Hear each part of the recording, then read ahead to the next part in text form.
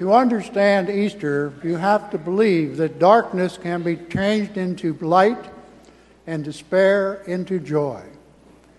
There are all possibilities like this when there you have unshakable hope. And the reason for that is the shining as bright as the noonday sun, our faith. Now we will profess that faith again briefly after this homily by renewing our baptismal vows.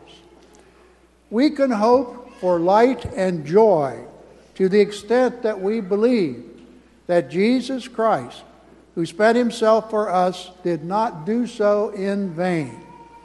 He showed us our humanity is capable of God-like actions.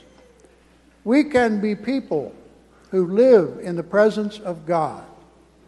We can be like Christ in sharing and in forgiving and making peace, and to know the true values of life and be able to live with them. Now, there is a part of our nature, however, that is afraid of life, and it is afraid also of the sacrifices it would have to make that to help us to lead a good life.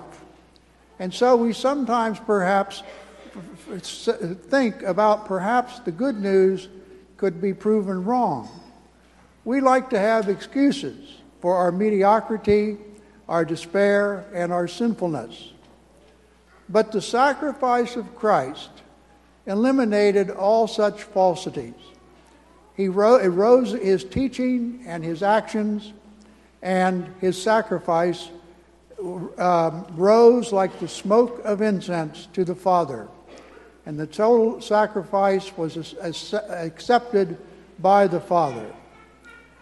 Now, we in our lives have not really hidden, we and the church have not really hidden the good news, but we have helped to spread the good news in many, many ways. The risen Lord said 3 things. 1, peace.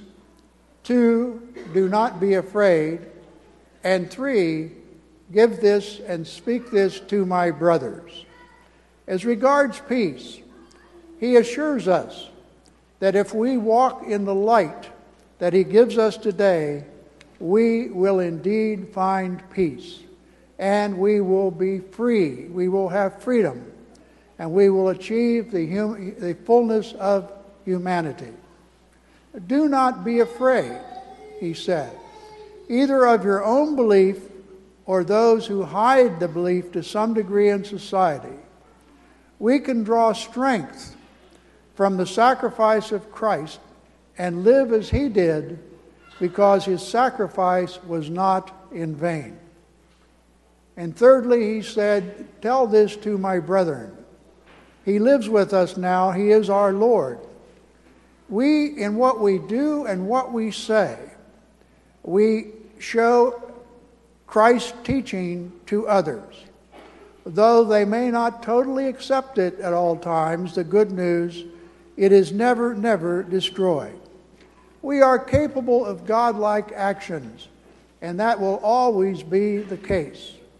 We are the Easter people who believe that a sacrifice of love is not only possible, it's really necessary, and that it is never wasted when we do and follow the teaching of Christ. The sacrifice of Christ, together with our sacrifice, results in this light and joy of which we speak. Now, there is a part in all of us that wants us to hear this, and there's a part in all of us that is glad that the Lord had risen as he said. May we perhaps reflect today and this week on the joy that Easter assures us because of Christ's resurrection.